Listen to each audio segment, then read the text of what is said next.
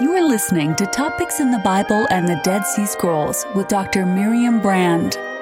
Learn more at understandingsin.com.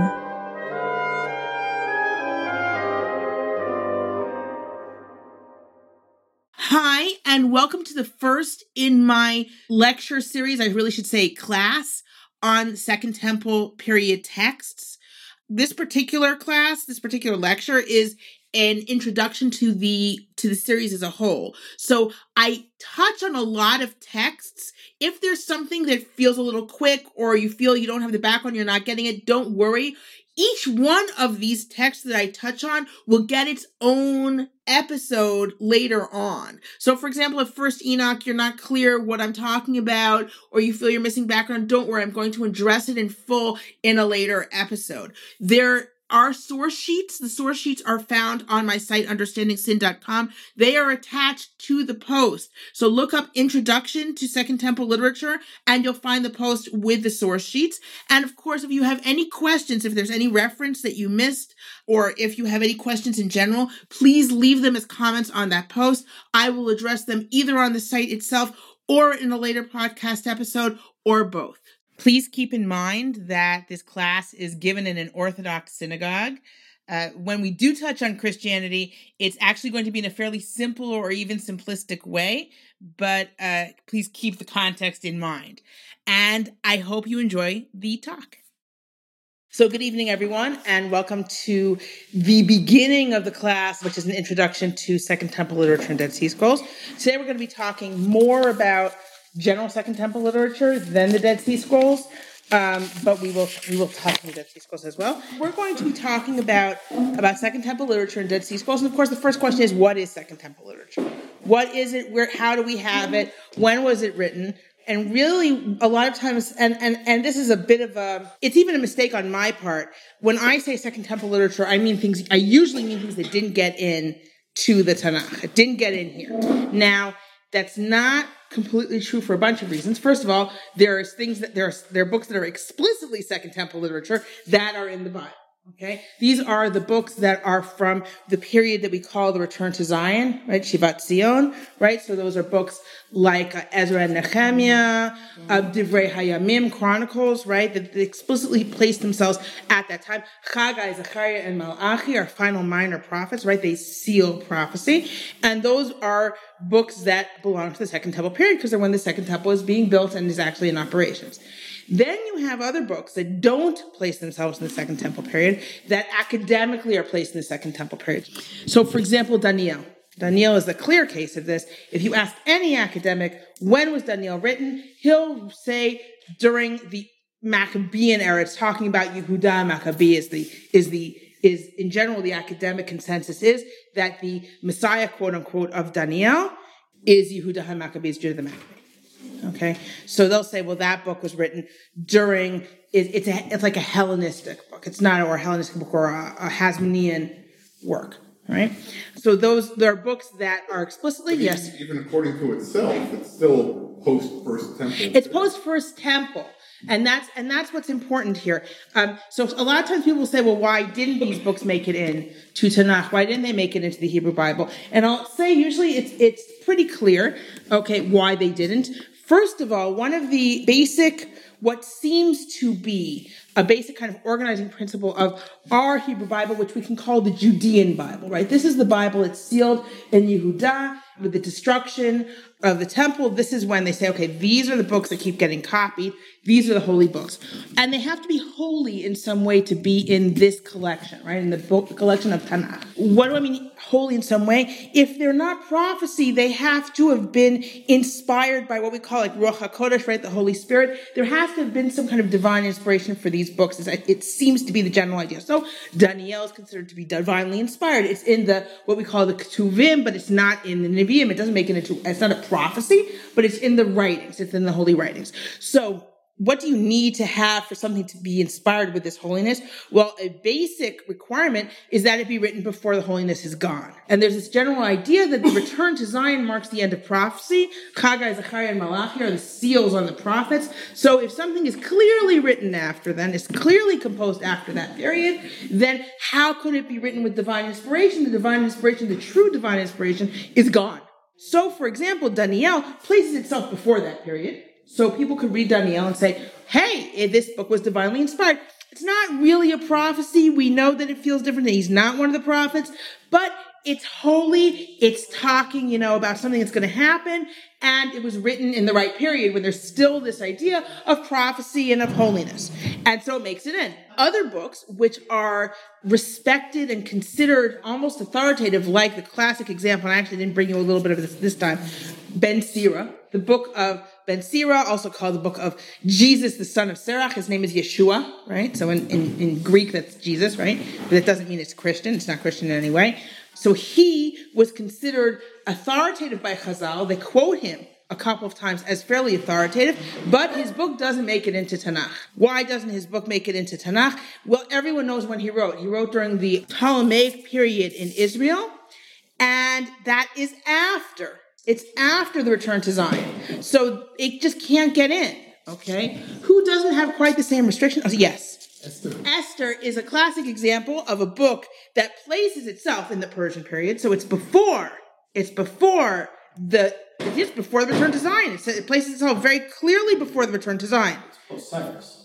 It places itself as if the historical context of Esther is very, very problematic. Okay, and we're going to look at another book that has a very, very problematic historical context very soon. Okay, so it places itself in a very peculiar historical context, but it places itself in the context of the exile from the first temple, right? That's where it places itself. It says, look, he was, right? Mordechai's one of the people who went out, right? He was exiled. Who can forget that great tune, right? We have this we sing it in Echatrop, right? So it places itself. It doesn't place itself during the time of rebuilt temple, put it that way, right? If you read Esther, it sounds like this is after the destruction of the first temple and before the building of the second temple. If you don't look at the kings too closely, right? Who's Achashverosh? So that's the story with Esther. Esther is one of the problematic ones. Like when someone says to me, why didn't other books get into Tanakh? I say the real question is, how did Daniel and Esther make it in, right? That's always the question.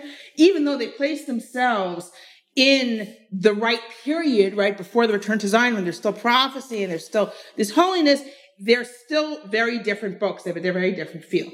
Then what we have Tanakh, which is a relatively, you could say, conservative collection, right? And the idea seems to be these books have to be holy, right? They have to be kind of generally accepted as holy. Of course, the argument of the Song of Songs is fairly circular. How do we know Song of Songs is holy? Well, it made it in. Why did it make it in? Because it's holy, right? But we have things like that. But however, that seems to be the general organizing principle. These books have to be holy, and they have to have been written, or considered to have been written during the time when this holiness existed to be drawn from. Then we get to the Septuagint. Now, I brought the new Oxford Annotated Bible, New Revised Standard Version with the Apocrypha, right? Because your standard study Bible, because the Christians kept the Apocrypha, will frequently also have the Apocrypha. Okay, what are the Apocrypha? There was a very large Jewish community in Alexandria, okay, who at some point no longer understood Hebrew. However, they were committed Jews, they were committed to learning, they were committed to Judaism, and they translated the Bible. Okay, so they translated the five. But to some extent, they were Hellenized Jews. Oh, well, yes. I mean, they lived in Hellenistic Egypt, right? But this is Second Temple period. One of our sources for what Alexandrian Jews were like, a contemporary source, is Philo. He writes about in 40 CE. Okay, so it's before the destruction. Okay. Towards the end of the Second Temple period that we point to him. The Alexandrian Jewish community was a fairly long standing. And what happened was they simply translated all the books that they considered important, which were a lot more, right, than just these books. Because their rule didn't seem to be these books had to be holy. These books had to be important and have good messages and not be really crazy weird, okay? Because there really is a difference between what we call the Apocrypha. This is my academic, division. Is Daniel in there, though?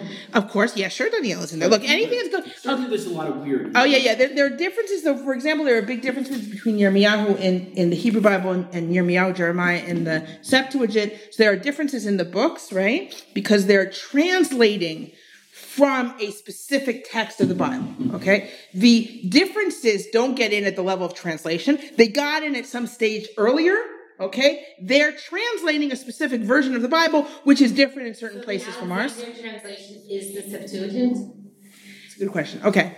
There are different versions. There are different versions of the Septuagint, okay? So I can't say, and then there are people who do this thing called Septuagint studies. And they actually trace versions of the Septuagint, okay? So, but in general, let's just simplify it. We can say it's the Alexandrian Bible. However, there's a difference between the translation of Chamisha Chumshei Torah, the 5 books of Moses, and the rest of the Bible. So we call that the Old Greek a lot of times, and they call it the Septuagint because it's earlier. The translation is earlier. And then they translate each book kind of as it comes. And these books have to not pretty much jive with the Judaism we're familiar with. They don't have to they can still stretch it a little far, but you're not gonna usually read in the Apocrypha about a different calendar, for example. Okay, you're not gonna read about something that really, really conflicts with what we think about as a kind of an early standard Judaism. They'll have interesting ideas, but they have what were considered either good messages or be important. Okay, so here let's look at, just to give you an example, here's some examples. So Ben Sira, for example, makes it into the Septuagint pretty handily. His grandson, Ben Sira's grandson, translates his book from Hebrew to Greek and includes a little foreword. And so we have that in the Apocrypha. Another book, if you're in the Apocrypha, that we're very familiar with is Judith, the book of Judith. If you guys will read with me for just the first line, it was the 12th year of the reign of, this is supposed to be Nebuchadnezzar, okay? The reign of Nebuchadnezzar, who ruled over the Assyrians from Nineveh, the great city. What's the problem with that sentence? Nebuchadnezzar from Babel. Right, Nebuchadnezzar ruled Babel. He darn well didn't rule Assyria. He ruled over Assyria, though. Yeah, but but not from Nineveh. And so there's a clear, and this is what I meant, that there's some books, this book in particular seems to purposely set up a historical context that everyone who reads it will know is problematic. In other words, everyone who reads it from that first line will know there's something wrong here. Okay? And that's why I think it's deliberately wrong. I think it's deliberately wrong. I think it's deliberately meant to tip you off that this is not meant to be a story. Because look, very early on, when we think of Judith, what are we connected to?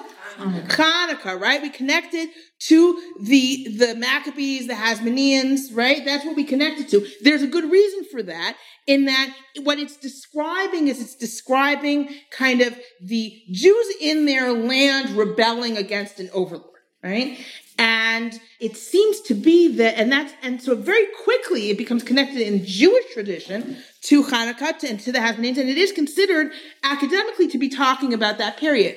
Now, there's a big question, because we're going to, it's one of the reasons why I brought the beginning of several books. And some of these books, you wonder, how seriously are we supposed to take this attribution? How seriously were people meant to believe it? And sometimes it seems very clear that they're supposed to believe it, right? And then, of course, the question is, well, what did the author think he was doing, right? There's a place in Enoch where it says, beware of all these fake books, right, written, and here the person who's writing it is writing a fake book. So what does he think he's doing, right? I don't understand. Yeah. Why would they do that? What was the reasoning that they wanted to write misinformation? Okay.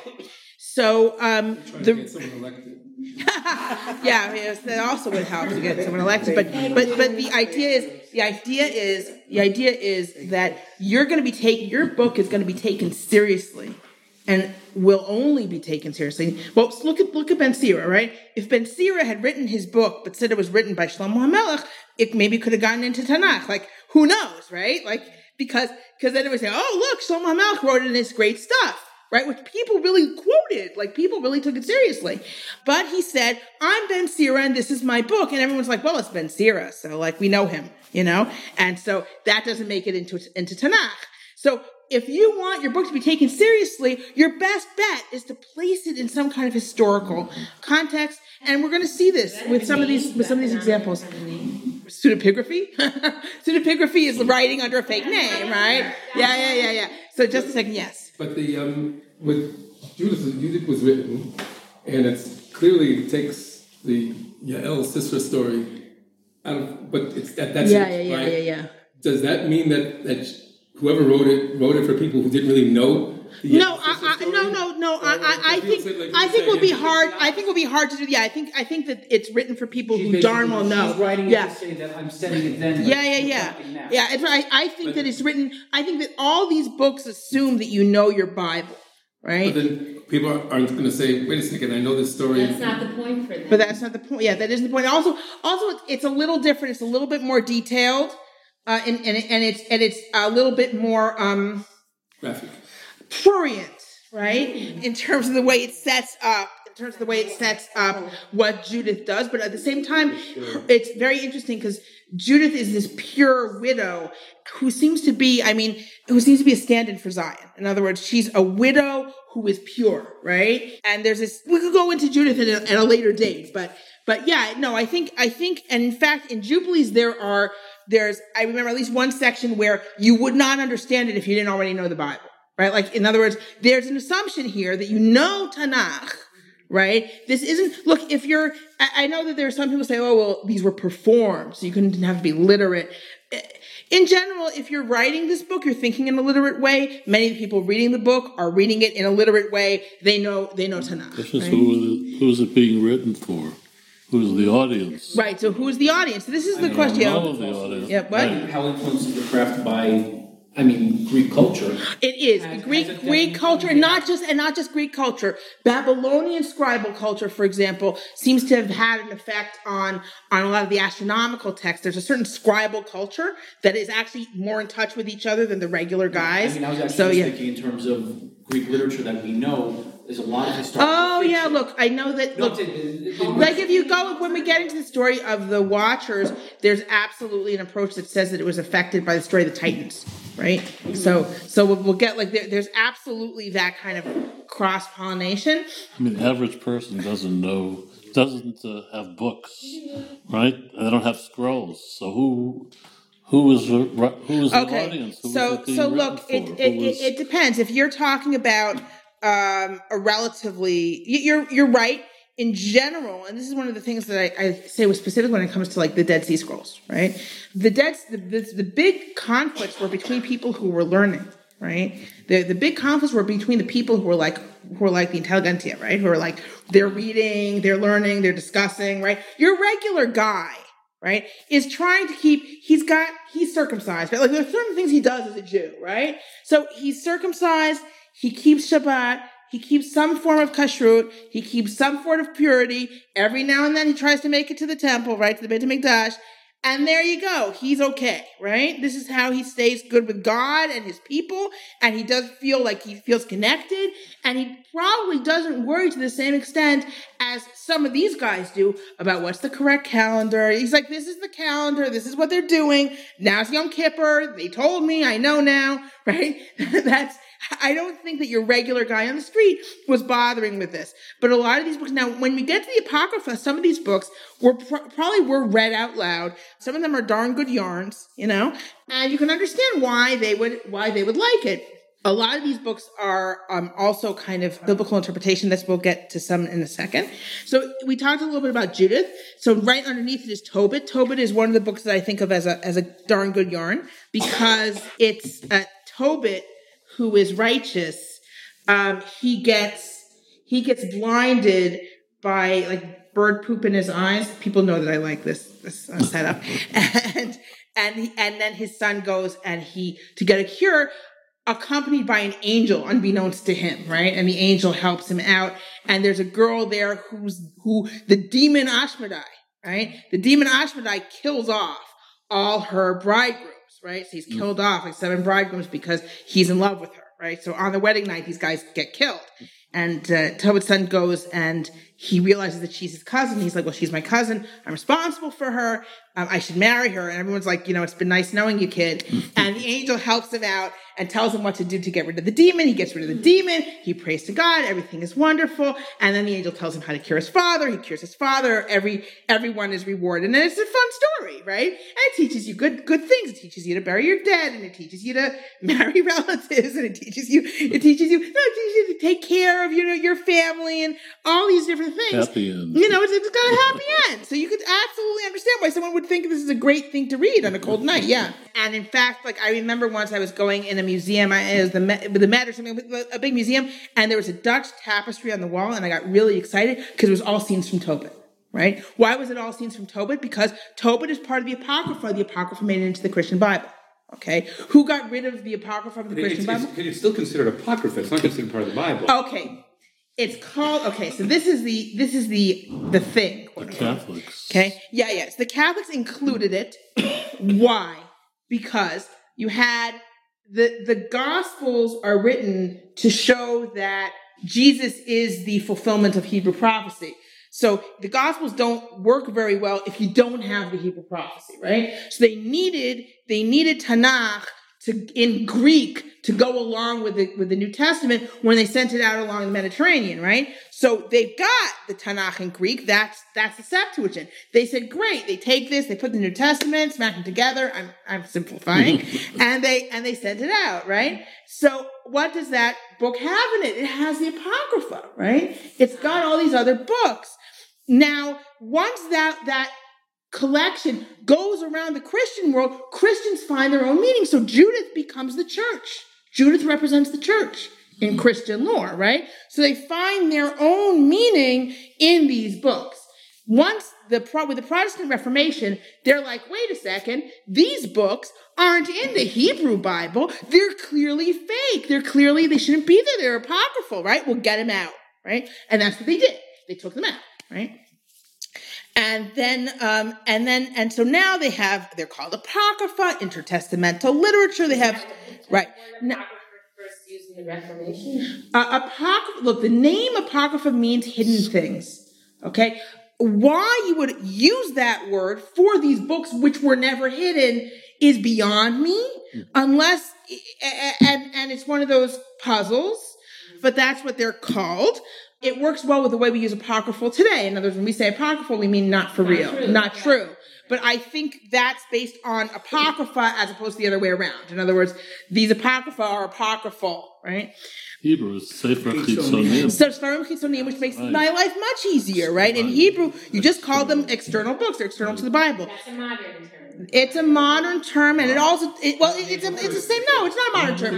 It goes. Sefer Chitzonim goes way back because you have to know what not to read, right? So these are the external books. These are the Sefarim Chitzonim you're not allowed to read because they're not in the Bible. Right. They don't cause impurity of the hands because only books that make it into the Bible cause impurity of the hands. And that's how we know in Baba Batra which books made it in and which books didn't, in case we didn't know already. Okay, which we did. Yeah. Which, spoiler alert, we did. Yes.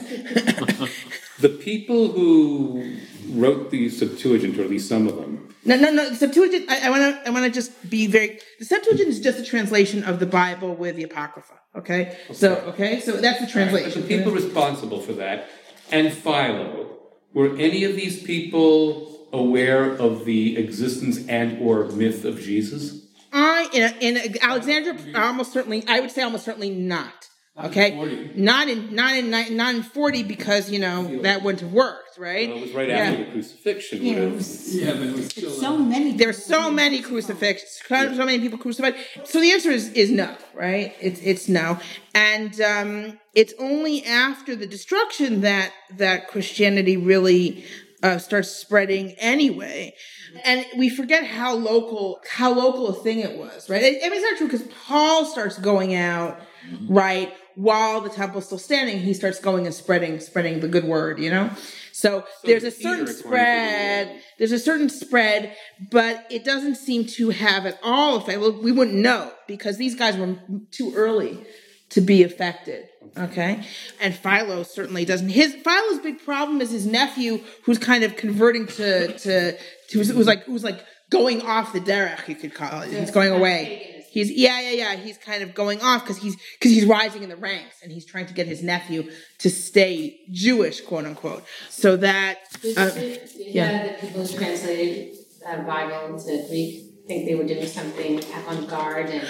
I think they thought they were doing something good and necessary. And then you have the letter of their time? Or even more because Art Scroll is like, oh well, this is for the people who like can't, but most people can, or whatever Art Scroll says. Mm-hmm. They knew that people weren't going to be able, right, to read it. And not only that, but we have a text called the Letter of Aristeas, which is then included in the Septuagint, which you've probably heard of, which talks about the miraculous translation into Greek of the 5 books. It's not talking about everything. It's talking about the 5 books, how they were miraculously translated into Greek, and all the rabbis translating agreed, and they got the same translation. And it was a divinely inspired translation. Philo says that means that I can quote the Greek Bible as if Moses said it, right? And that's what he does. He'll say, Moses said, and he'll quote the Greek, and then he'll analyze the Greek words, okay? So Philo didn't know Hebrew. A lot of people think he didn't. Apparently he had word lists. There's an argument, okay? Some people that do feel that he knew Hebrew. There seems to be a general tendency to say that he didn't. At any rate, when he's talking about the Bible, he's talking about the Greek. At the same time, and this comes up a lot when I talk about the Septuagint, when the Talmud says, oh, the Septuagint, they changed in the Septuagint is 70 wise people, in the Talmud is 72, right? They changed the translation so as not to lead people astray, right? So God says, Na'aseh Adam, let us make man, and that was changed. Not in the Septuagint we have. In the Septuagint we have, it's pretty literal. It says, let us make man. So that's okay? lost. What they're talking about, we don't know. Now, there were different versions of the Septuagint. We know of a whole bunch of them, right? So it's like, it doesn't mean that they didn't have a version of the Septuagint that made those changes, okay? But it's not the one that we have, right? Can we sort of derive the purpose of the project? Was it to hold on to the Jewish people, or was it possibly go beyond that and maybe missionize and make Judaism appealing? There's an idea that Philo was pro-missionizing.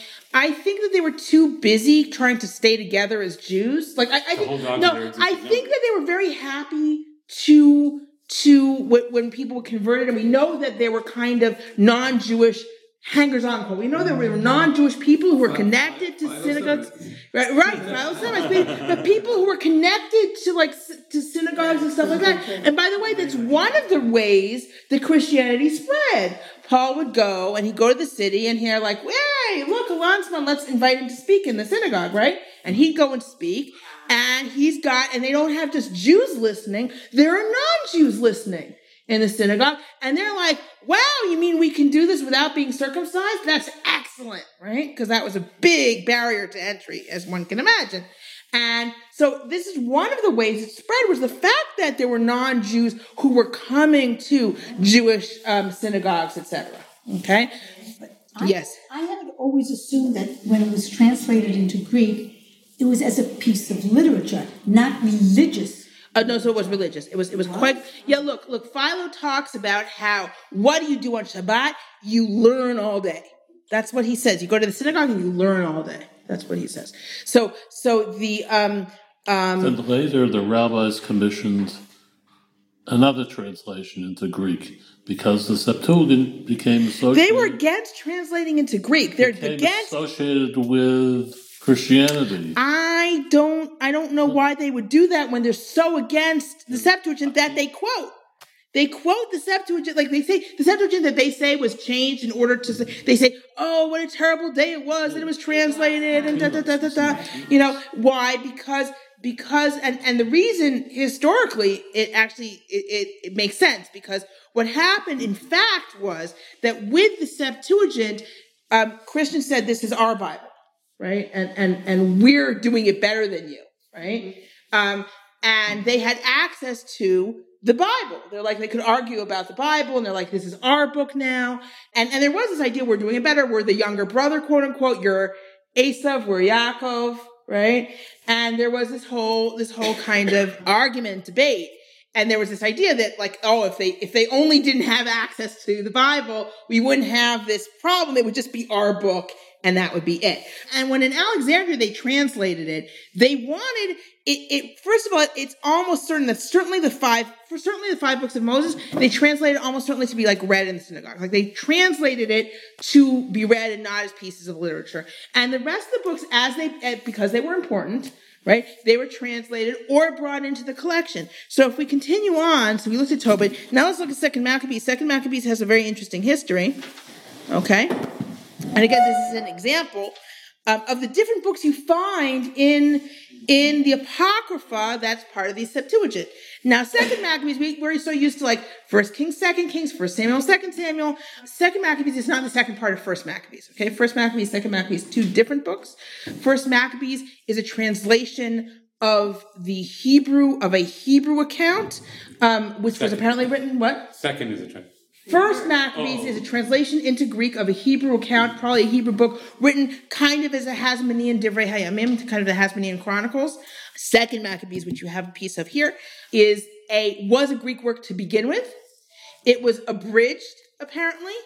And then, in other words, it was written outside of Israel.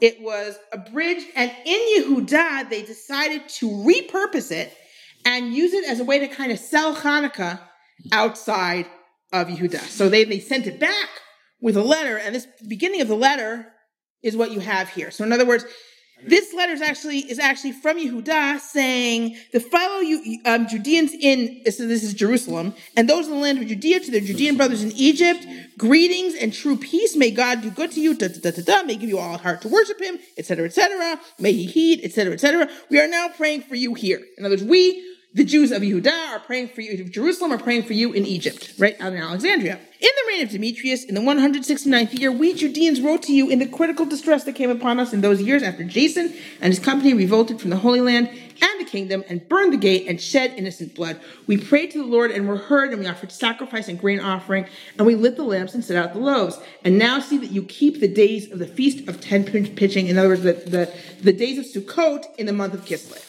Because it's 8 days in Kislev, keep them. This is the Judean introduction to a book that's reached Yehuda from outside of Israel, which was written about what was going on in Yehuda before and during the Maccabean revolt. And the original is in Greek. The original is in Greek, and it was written in order to explain the day of Nicanor, which no one keeps anymore, right? And the day of Nicanor, because they thought that Nicanor, that battle essentially was it, that won it, right? And that's when this book is written, right? And then it's taken and repurposed to say, no, this is why we celebrate Hanukkah. What was Yom Nicanor? What was it? It was during the Battle of Nicanor. It was when we won the Battle of Nicanor. So it was the day before Purim, right? It was the day before Purim. In other words, it was Tanit Esther, right? It was Tanit Esther, the day of Nicanor. The prologue was added later. The prologue was added later, right? The prologue was added later. And also certain other things seem to have been inserted later, right? And then they sent it back to Alexandria saying, this is why you keep Hanukkah. So what's happening, Second Maccabees has a very interesting history where you see kind of this back and forth, and you also see different points where people thought it was over. If you read Second Maccabees and Second Maccabees gives you a very good background of why the whole thing happened. First Maccabees takes you through this very long battle where the reconsecration of the Beit HaMikdash was not at all the end of the story. It was in the middle of a raging battle in Jerusalem, right?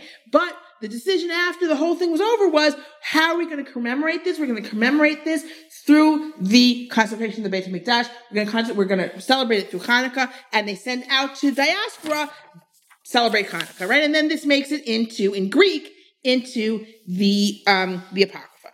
So that's the Apocrypha and the Septuagint. These are books that they're interesting. Sometimes they're a little weird, but they usually don't. Sometimes they inform us more. So, for example, the first, second Maccabees, first of all, they mention miracles, but also they're very important books. You can understand why the Alexandrian Jewish community kept them. You can also understand why the Judean community said they're not holy. These aren't holy books. We're not going to make them part of our Bible. Okay.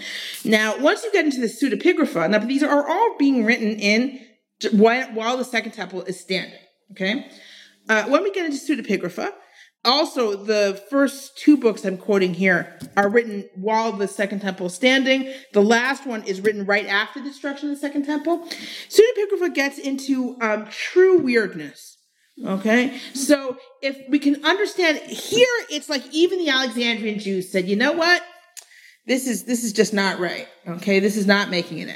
Now, it could be they just didn't reach them, right? However, how do we have these books? The same way that we have the Apocrypha because they made it into the Christian Bible, we have pseudepigrapha because they made it into some Christian Bible. In other words, First Enoch and Jubilees were kept by the Ethiopian church. These books were translated, Enoch was translated from Aramaic into Greek and then into Gez, and Jubilees was translated from Hebrew into Greek and then into Gez.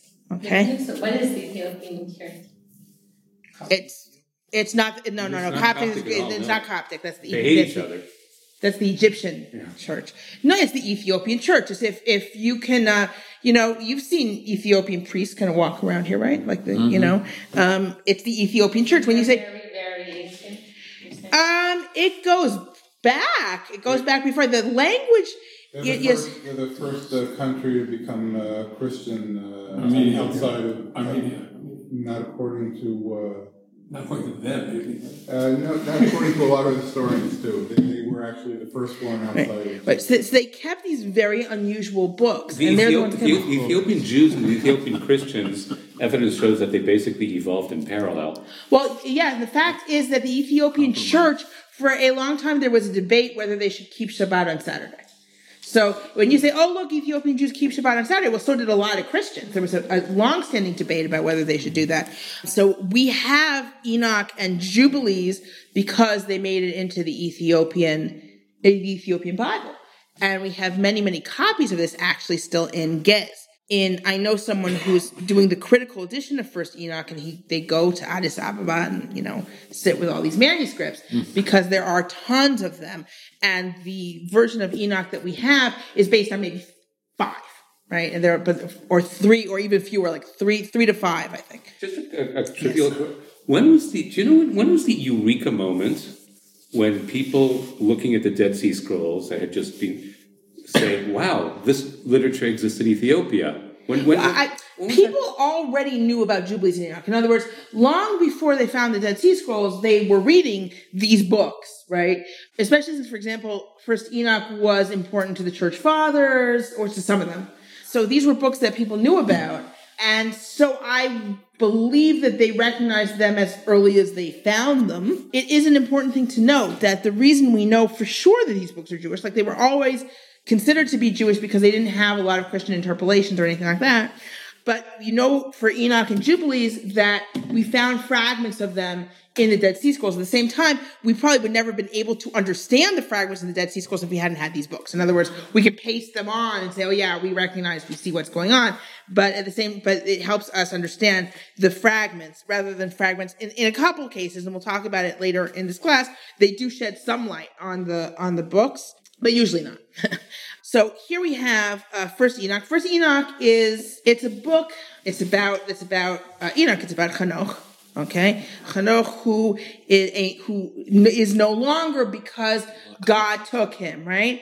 And the way people read it in the Second Temple period was taken by Elohim, meaning angels, right? And so the question is, why was he taken by angels? What did he see up there?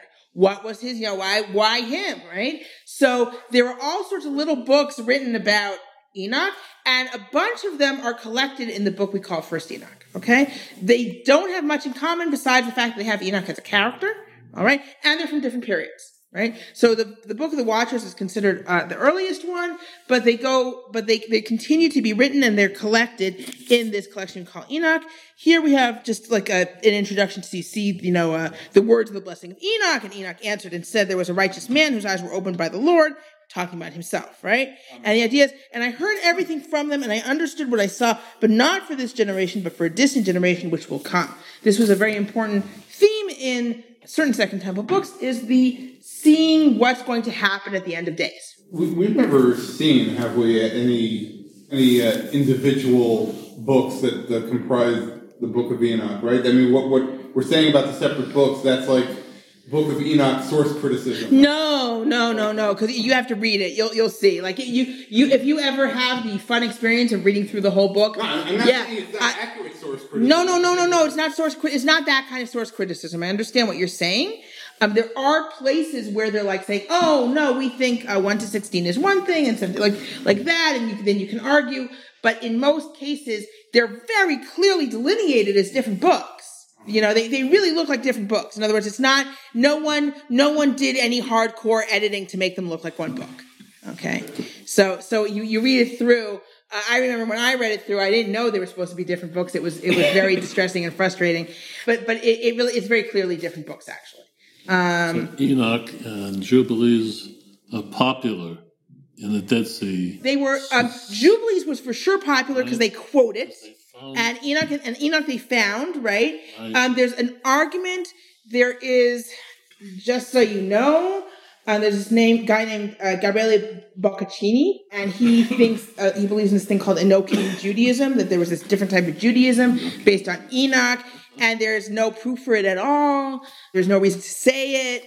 You have the Dead Sea. The Dead Sea community has books of Enoch alongside all sorts of rule books. Because one of the ideas is that he says, well, in the books of Enoch, in the book of Enoch, it doesn't mention laws. Laws are not central in the book of Enoch like there are in, for example, Jubilees. And Jubilees laws are quite central. So in Enoch, they're not, right? So he's like, oh, there's this other type of Enochian Judaism, and they care about mysticism and stuff like that, and less about law. And there's really no basis for it, particularly if you look in the Dead Sea Scrolls where they have all these books together, right? Mm-hmm.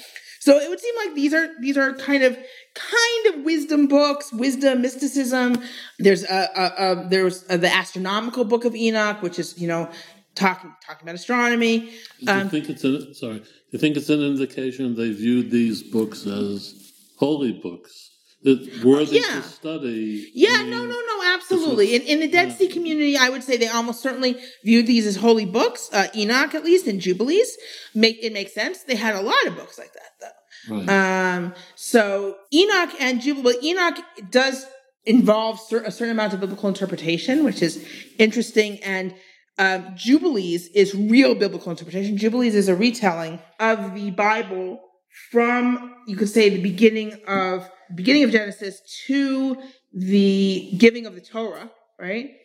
In Shemot, and then it kind of skips to like what's going to happen right at the end of days, sort of. And here we have in Jubilees the prologue. The question is, of course, where are these books from, right? So first, Enoch is supposed to be from Enoch. Jubilees is supposed to be a book that's given to Moshe alongside the Torah. Right? These are the words regarding the divisions, the times of the law, and the testimony of the events, the years, or the weeks of their jubilees throughout all the years of eternity, as he related them. Weeks being like sets of Shemitah, like 7 years. Jubilees being Jubilee, right? 49 or 50 years. As he related them to Moshe, this is a verse number, to Moshe on Mount Sinai when he went up to receive the stone tablets, the law and the commandments on the Lord's orders, as he had told him that he should come up to the summit of the mountain. And then we're skipping. It says, then he, namely God, said to an angel of the presence, dictate to Moses, starting from the beginning of the creation until the time when my temple was built, among them throughout the ages of eternity. So, and he says, write this book, Jubilees, right? There's Torah, and then there's kind of the real story, that's Jubilees, right? And he writes it down. And until the time of the new creation, when the heavens, the earth, and all their creatures will be renewed, like the powers of the sky, and like all the creatures of the earth, until the time when the temple of the Lord will be created in Jerusalem on Mount Zion. So in other words, Jubilees is supposed to be the real story of Breshit through a bunch of Shemot, and then what's going to happen at the end of time. It tells the story in divisions of Jubilee years and Shemitah years, sets of 7, right? And it espouses, like Enoch, by the way, both of them espouse a solar year, as opposed to the lunar solar year that was kept in the Beit HaMikdash in the temple. Anyone who knows Dead Sea Scrolls also were also espoused a solar year. Whether they kept it or not is a question, because they believed in a 364-day year, and supposedly they existed for 100 years. So if you're off by that much for 100 years, you should notice that there's something wrong. So the question is, did they keep it for 100 years, or did they somehow adjust? Okay. I see people getting antsy. Let's just, But they basically, when we're talking about things that were in the Dead Sea Scrolls, so we're talking about things that are dated to well before year 0. Everything here is, not everything. Most things here are dated to well before year 0. If we talk about, which by the way, there is no year zero. I've never read a year zero. But it goes from -1 to 1, which I think is really wrong. But but that's what you do. Calculations in the law. Yeah. But so let me explain something here. In general, all these books are well before we could call it the turn of the millennium, right? Well before the hypothetical year zero, right? So Enoch, the earliest books might even be 250, 300 BCE. Many books are written around the Hasmonean period, say 160 BCE. Okay, so we're talking about books that are well before the destruction, all right, alongside the Dead Sea Scrolls. An exception here in the Pseudepigrapha is 4th Ezra. 4th Ezra is a Jewish book written right after the destruction of the Second Temple. It's a reaction to the destruction of the Second Temple. It's put in the mouth of Ezra, who is reacting to the destruction of the First Temple. I see. Okay, Ezra's supposed to be reacting to the destruction of the First Temple. How did he live that long? He's also Ezra, not something that bothers the author. He's reacting to the destruction of the First Temple. Is the book of Ezra that's in the Bible? No. Oh. This is not the book of Ezra in the Bible. This is in, how do we have this? This is in the Vulgate. Okay, this is in the Latin Bible. This made it the Latin Bible. So that's how we have 4th Ezra. It's much more involved than a Megillat Eicha type thing. It's a very long thing where he starts talking about why God did you make Adam with this evil heart, or that allowed him to have an evil heart that he passed on to his children, so sin is inevitable. Then we get punished. Horrible things happen to us. This is a tragic situation. He gets in an argument with an angel. At some point he has a revelation. Everything is better for him, right? But it's a much longer drawn out account with vision cycles. Yes, a lot of visions. There are a lot of visions. It's not a Lamentations. It's very long. By the way, Second Temple books are wordy. Really, really wordy. They don't say something in 3 words if they can say it in 10. It's amazing how wordy a lot of these things are, and so you have to kind of really cut it down when, for example, Enoch and Jubilees, it sounds like they have the inside story. Right. There's an idea of the inside story. With Enoch, it's with Jubilees, it's much more explicit. Yeah. It's like this is what we call rewritten Bible. In other words, they take the biblical story and they rewrite it. Right? A rewritten Bible it's like Midrash if the Midrash were baked in, right? There's no distinction between this is what's in the Bible and this is the interpretation. Okay? One of the creative What language were Jubilees was originally in Hebrew, Enoch was originally in Aramaic. Okay? I think people knew. But Enoch has. 4th Ezra, I'm not sure we know for sure. I don't know if we know. Yeah. You said Enoch, that there are bits of Enoch that are hundreds of years between the different. There are different pieces, right? Because these were different books that were just collected. Aramaic even. I think for all the pieces they seem to be in Aramaic. I believe there's one of the books that we don't have a fragment of in the Dead Sea Scrolls, and that's the one that people think is maybe Christian. So who knows with that one? But I believe that all the fragments they have of First Enoch they found in the Dead Sea Scrolls are in Aramaic. And 4th Ezra is also in the Dead Sea Scrolls. No, 4th Ezra is after the Second Temple. They couldn't have had it in the Dead Sea Scrolls. The 4th Ezra is unusual among all these other books. All these other books I brought you, written in the Second Temple period. 4th Ezra, written after the destruction, right after the destruction. Okay? But still a Jewish book and still fascinating because we don't have things from then. And this gets me to why do we care, right? And I know that everyone's a little bit sleepy now. This is the time to say, why do we care, right? So we have this book and we have that book and we have the other book. Why do we care? So there are a bunch of reasons why we care. First of all, there's this huge gap in kind of the Jewish knowledge and knowing what Jews were thinking and saying and learning. And in between the end of Tanakh and the beginning of Mishnah, okay?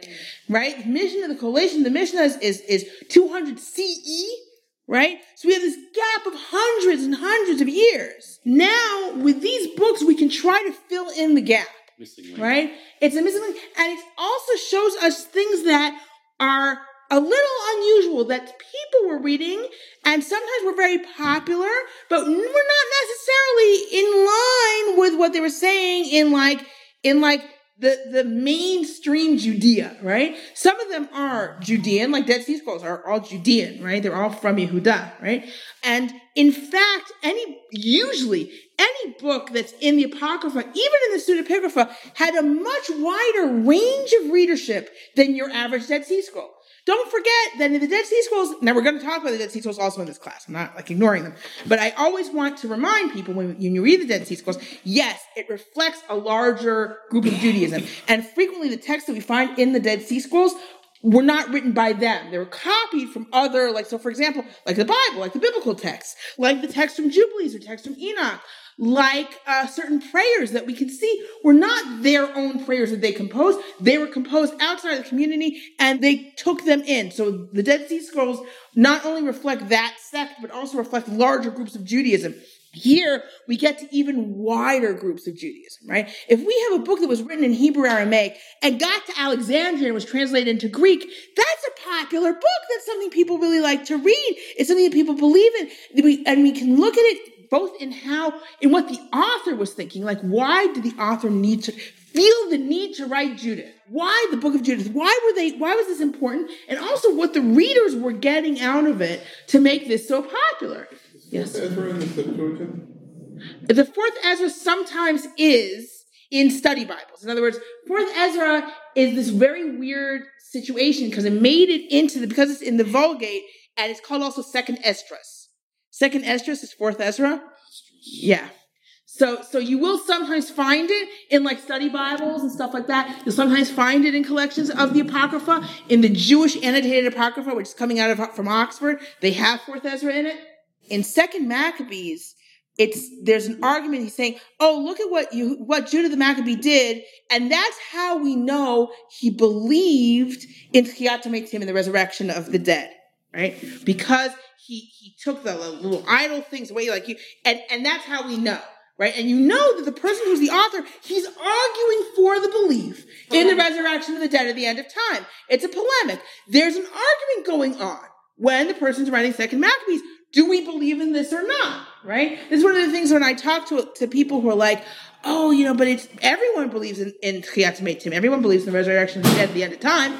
And I'm like, well, no, not this during Beit Sheni, things that people take for granted as Orthodox Judaism and basic Orthodox Jewish belief were under debate, right? And we can see that from these books, what they were debating and what everyone agreed on, right? Philo, who's not one of these books, he's just a philosopher who does write in this period. And he's like, we all know, right, that the 5 books of Moses were given to Moses, right? I think he says at Sinai. In other words, we know that that the belief in the 5 books of Moses from God to Moses was a standard belief in the Second Temple period, right? So there's certain things that we can say. We can say, and we learn that from some of these books. And some of these books are just they reflect reality. For example, a friend of mine argues fairly convincingly that the background of Tobit it's a Jew who's living in a Zoroastrian context. And he has to deal with Zoroastrian beliefs as a Jew. And that's why he's emphasizing how important it is to bury your dead, because Zoroastrians don't bury their dead. And at the same time, he says, but we marry our cousins, who are as good as sisters.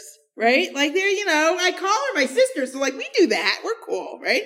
And then it's talking about a Jewish person who's dealing in the context of some community that has Zoroastrian beliefs and practices.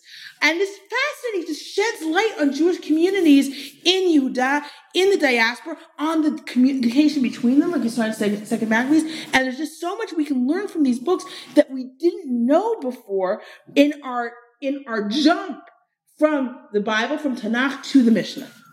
So I hope some of you continue to come and that you enjoy this class. In our next class, I'm going to start talking about biblical interpretation in some of these books and rewritten Bible.